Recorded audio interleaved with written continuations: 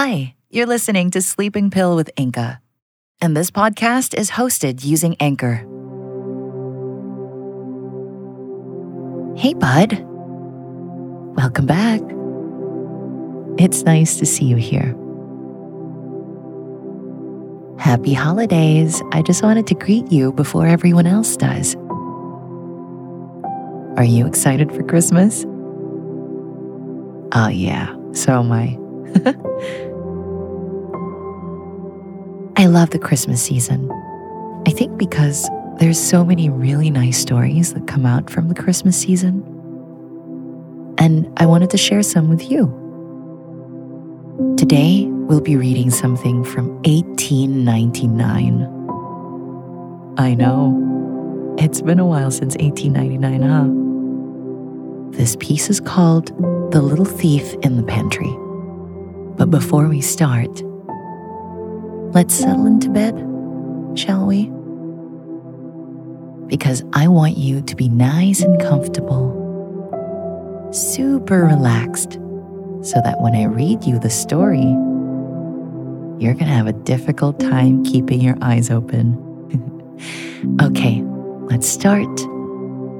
As you're lying down in bed, I want you to raise your arms up over your head and then point your little toes downward and give a nice big stretch. That's good. Now that you're nice and relaxed, let's take 3 deep breaths. 1,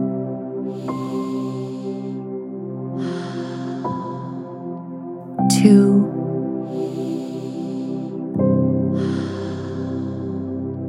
and 3.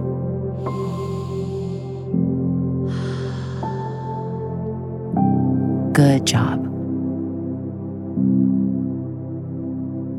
Now, settle deeper into the covers. Let's open our listening ears as I read to you The Little Thief in the Pantry. Mother dear, said a little mouse one day, I think the people in our house might be very kind, don't you? They leave such nice things for us in the larder. There was a twinkle in the mother's eye as she replied, Well, my child, no doubt they are very well in their way, but I don't think they are quite as fond of us as you seem to think. Now remember, Grey Whiskers, I have absolutely forbidden you to put your nose above the ground unless I am with you. For kind as the people are, I shouldn't be at all surprised if they tried to catch you. Grey Whiskers twitched his tail with scorn. He was quite sure he knew how to take care of himself, and he didn't mean to trot meekly after his mother's tail all his life. So as soon as she had curled herself up for an afternoon nap, he stole away and scampered across the pantry shelves. Ah! Here was something particularly good today. A large iced cake stood far back upon the shelf, and Grey Whiskers licked his lips as he sniffed it. Across the top of the cake, there were words written in pink sugar. But as Grey Whiskers could not read, he did not know that he was nibbling at little Miss Ethel's birthday cake. But he did feel a little guilty when he heard his mother calling. Off he ran and was back in the nest again by the time his mother had finished rubbing her eyes after her nap. She took Grey Whiskers up to the pantry then, and when she saw the hole in the cake, she seemed a little annoyed.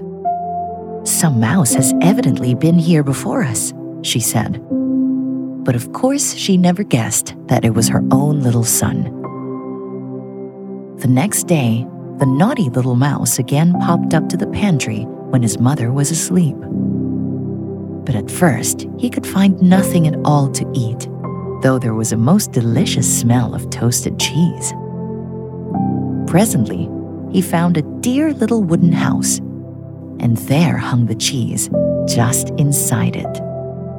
In ran Gray Whiskers, but oh! Click went the little wooden house, and Mousie was caught fast in a trap. When the morning came, the cook, who had set up the trap, lifted it from the shelf and then called a pretty little girl to come and see the thief who had eaten her cake. "What are you going to do with him?" asked Ethel. "Why, drown him, my dear, to be sure." The tears came into the little girl's pretty blue eyes. "You didn't know it was stealing, did you, Mousie dear?" she said. "No," squeaked Gray Whiskers sadly. "Indeed I didn't."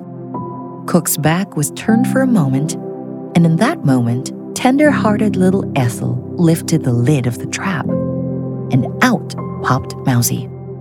Oh, how quickly he ran home to his mother, and how she comforted and petted him until he began to forget his fright. And then she made him promise never to disobey her again. And you may be sure that he never did. That was The Little Thief in the Pantry from 1889. I really like stories like that. Stories where we are brought to a whimsical time, where it really feels like a fairy tale. I think it's because a lot of my childhood had these stories. So it brings me back to a very comforting time. But let's talk about the story. The Little Thief in the Pantry.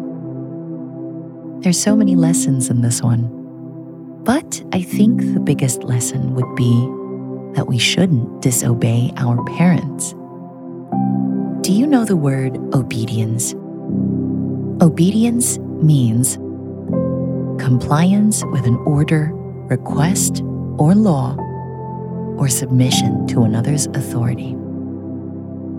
So that means we follow.